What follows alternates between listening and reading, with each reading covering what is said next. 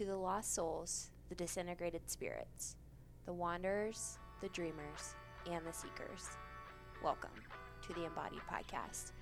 I'm your host, Dr. Danielle McGinnis. Our work in this podcast will be to foster healing, transformation, self-expression, creativity, and the development of consciousness. So with our intentions grounded firmly, let's settle in and do some integration work.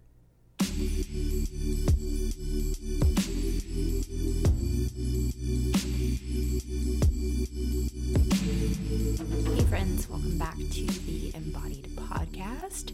Super pumped to be jamming on another episode with you all. As we wrap up 2022, I just want to say thank you to everybody out there who has listened, shared, rated, and reviewed the show. I really appreciate it. This podcast, since I started it in 2020, so we're almost 3 years into this podcast, I started this show to be a space where I could explore ideas that I was interested in. I could interview people that I thought had interesting ideas as well, and just be a space where I can wrestle with the things where my energy and my attention are going.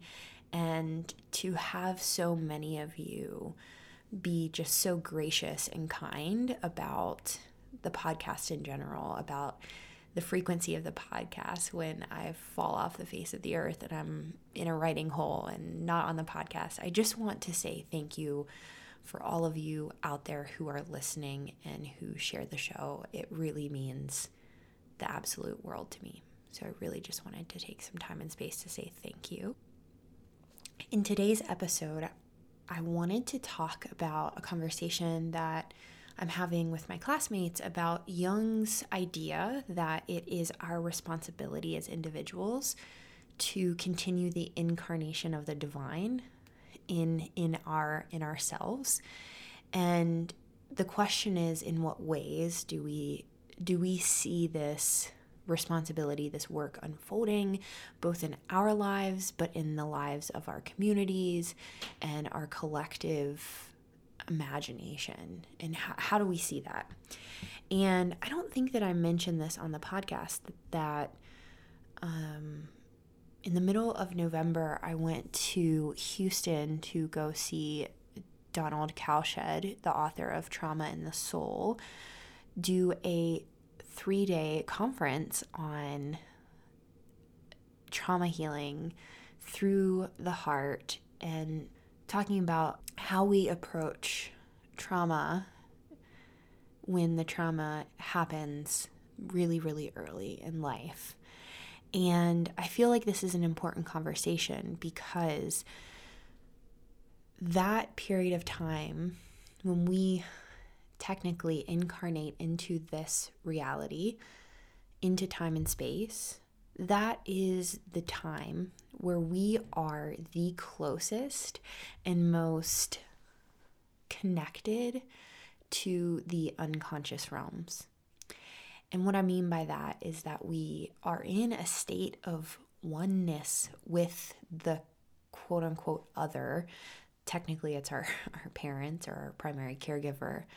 And in those early moments, we are in this unified state with the quote-unquote other. And then for most of our developmental patterns, we learn how to exist as a unique entity outside of that other.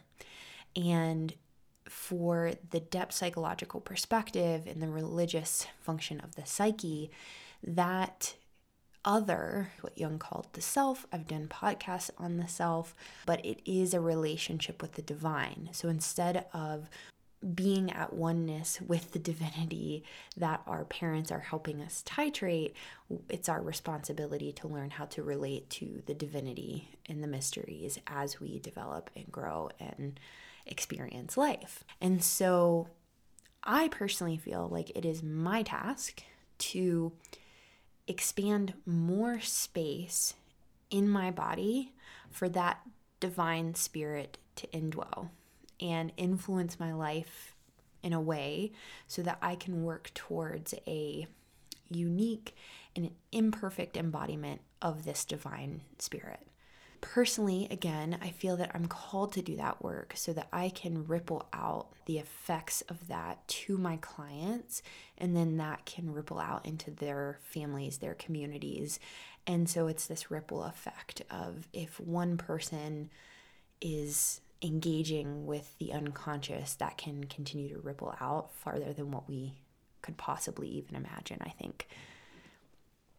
But the problem comes when it comes to incarnation, and we discussed this at the Cowshed lecture series about when our psyche somas are overloaded with undifferentiated, unconscious, affective energy. So this is the archetypal energy. If that's the case, then it can be incredibly hard for the body to get out of its habitual state of protecting itself from a perceivable annihilation from this energetic realm.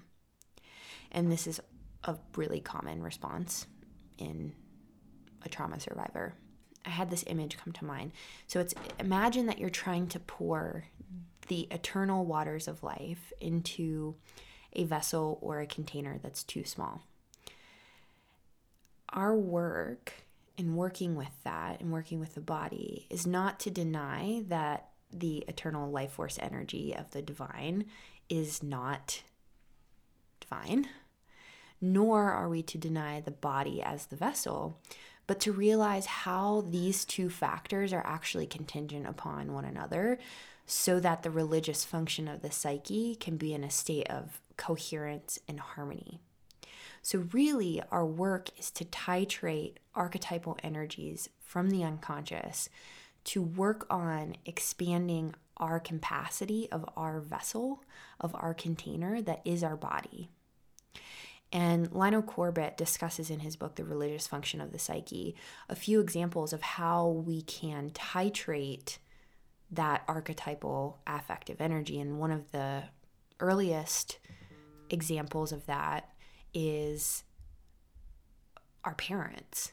Then eventually, as we grow older and we differentiate and individuate away from the parents, it would be through a spiritually oriented practitioner helping hold the container so that your personal container and vessel can expand, so that when the mysterious, eternal waters of life that come from and flow out of the unconscious can be processed in your body consciously. And as those energies are titrated and your vessel gets bigger, your capacity to hold divine energy gets bigger, I believe that there also needs to be an emphasis on reflection, meaning asking questions about these experiences that we have that feel divine, conscious differentiation, pulling back projections, a sense of relatedness, creating this relationship with dream images, with fantasies, with symptoms. All these things can aid in our own wrestling with our tendency to be pretty one-sided psychologically, and that actually affects our ability to incarnate and be embodied in the here and now. But the paradoxical thing about incarnation is that I feel like the incarnation of this divine spirit into the body is almost always traumatic. I think birth, coming into this world, is traumatic. Even if you have the best of the best practitioners, doulas, you have a very psychologically sound mother birthing a child into this world, I just think that birth of something new can be traumatic most of the time. And I think this is because we're dealing with immense mysterious forces here. But I also have immense faith in the necessity of that trauma, that if we look at our lives from a sense of totality or a sense of wholeness, who are we to judge that an experience of trauma should or should not have happened? Because those experiences do have the capacity to reorient ourselves and our egoic attitudes towards something bigger than it. And ultimately, this can affect the collective in a way so that we don't get wrapped around this kind of survival-based collective ideal. But the interesting thing is that the problem culturally is that not everyone has the resources to be supported in navigating their traumatic experience, whether it's from the past or in the present. And to me, this actually emphasizes the cultural imperative for those people who are fortunate enough to have the resources to be supported in processing their traumas to do that work, and not only for themselves, but humanity at large. And so this is where I feel like our responsibility to continue the incarnation of the divine sits personally, how I see it playing out collectively. But it's interesting, right? Because in that Cowshed lecture series, he talked about what happens when we experience too much violence, aggression, rage, that quote unquote affective energy bursting out of the unconscious, is that these defenses spontaneously emerge to protect ourselves from complete annihilation, although parts of the psyche get fragmented and chopped up and dissociated. And what happens is that sometimes those defenses that once saved our lives and our consciousness from being completely annihilated, they actually resist incarnation and embodiment. So the essence and the divine spirit of being has a hard time living in the body, because the body has become so vulnerable to anything outside of its habitual pattern based on survival. And especially for the individual who has experienced pre-verbal traumas, the personality can be annihilated before there's really even a foundational structure of personality. And that can be quote unquote soul murder or soul loss from the shamanic lens. And so the essence and the soul is floating out in this kind of third realm that is not in the body. And that's why we can feel like we're going through the world, but not necessarily feel a sense of aliveness. And this is where what I was talking about when the spirit embodied, incarnated in matter in our bodies, when that body has been so violated and exposed to violent, aggressive forces, when it didn't necessarily have the capacity to protect itself, or no one was there to protect it, that makes that body, the vessel, the container for those divine forces really, really small. And so we spend most of our lives, and when I work with clients and having this kind of psycho-spiritual orientation, it's really about, it's not just increasing the capacity of the nervous system and the body, it's increasing the body's ability to receive that divine spirit from other realms, so that we can slowly pull pieces that have been fragmented of your essence back into embodiment. And I wanted to read this section out of Lionel Corbett's Religious Function of the Psyche, and it's a section that's called Barriers to Incarnation. And I just think that this perspective, this whole book, I would highly recommend it. It's a really great book. I was telling one of my clients that James Hollis is a Jungian analyst and an author, and he provides incredible resources to someone who's pretty new to depth psychology and the Jungian world.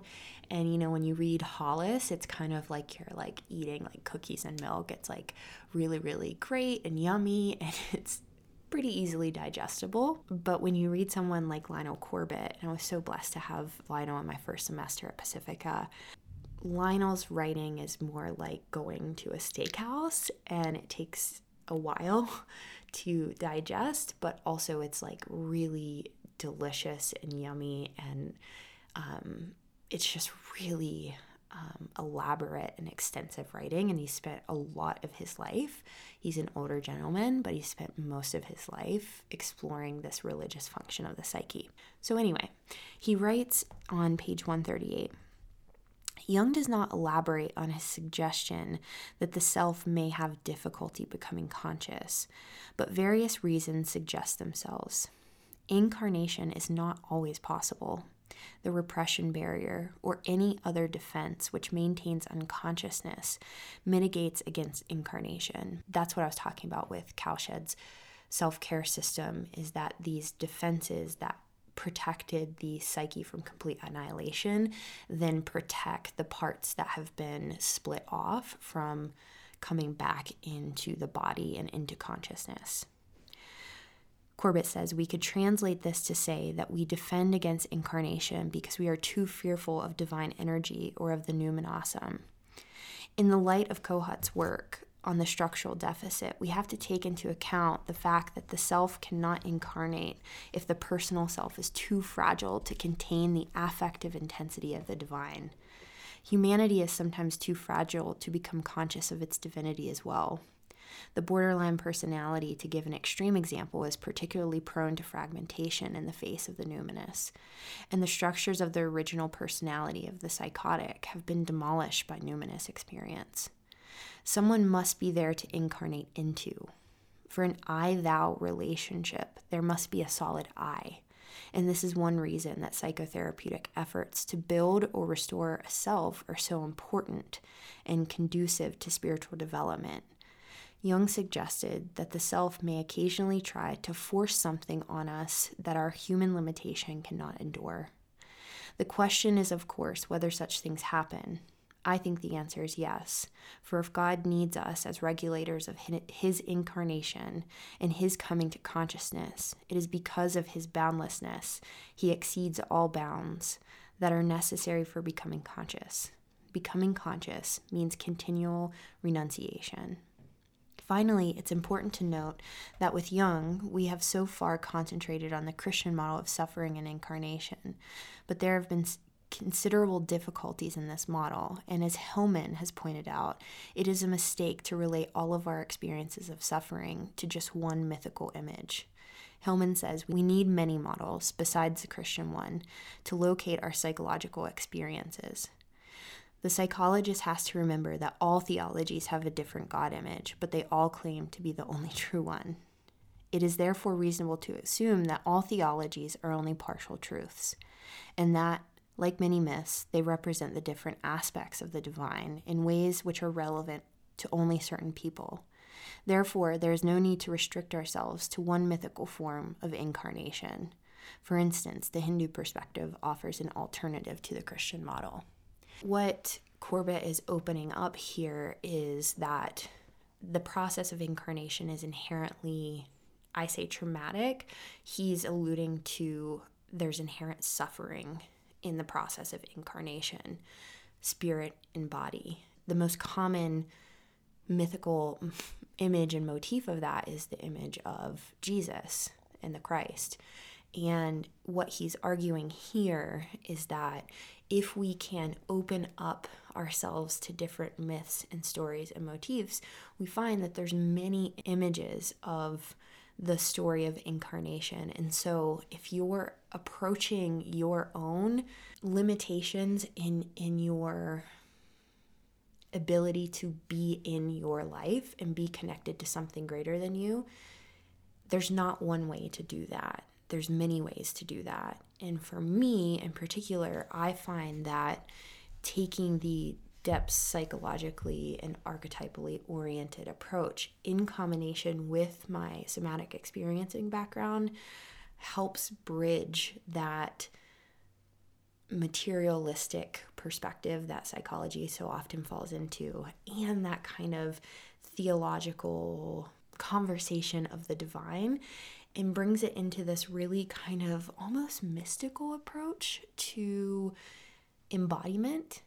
And with that being said, I think that this is just a podcast to contemplate how you see your work unfolding in this process, to continue the incarnation of the divine, to bring the divine into the here and now as an embodiment of who you are.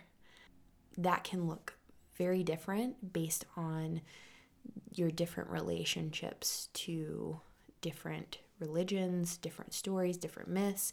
And so I encourage you to just contemplate that, because that's actually the really unique and somewhat fun thing about taking a depth psychologically oriented approach is, again, there's not necessarily one particular path.